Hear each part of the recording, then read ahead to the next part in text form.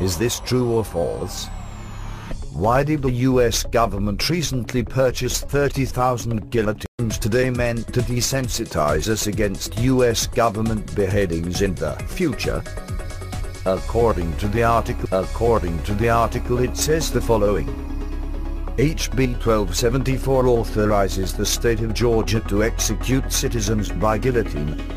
Georgia House of Representatives 1995-1996 sessions. HB 1217's code sections the 17th of October 2038 / the 17th of October 2044. A bill to be entitled an Act 1-1 to amend Article 2 of Chapter 10 of Title 17 of the Official 1-2 Code of Georgia annotated relating to the death penalty.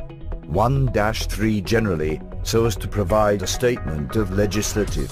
1-4 policy, provide for death by guillotine, to provide for.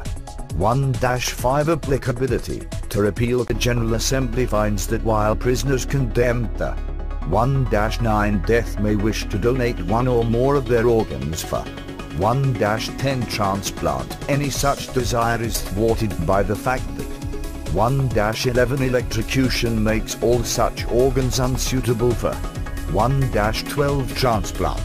The intent of the General Assembly in enacting 1-13 compatible with the donation of organs by a 1-15 condemned prisoner.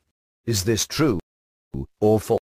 The utilization of guillotines for governmental purposes was lobbied for and approved in the United States Congress. 15,000 guillotines are located in Georgia and 15,000 in Montana. Imagine it. So why is there rumors that the United States government need to have 30,000 guillotines along with over 600 million units of ineffective issued bullets? Many are beginning to believe that the guillotines are said to be used to fight against the Muslims who are planning to behead citizens of the United States. We know about the coming of the New World Order and that Obama could definitely be the Antichrist. Okay, so you be the judge on this.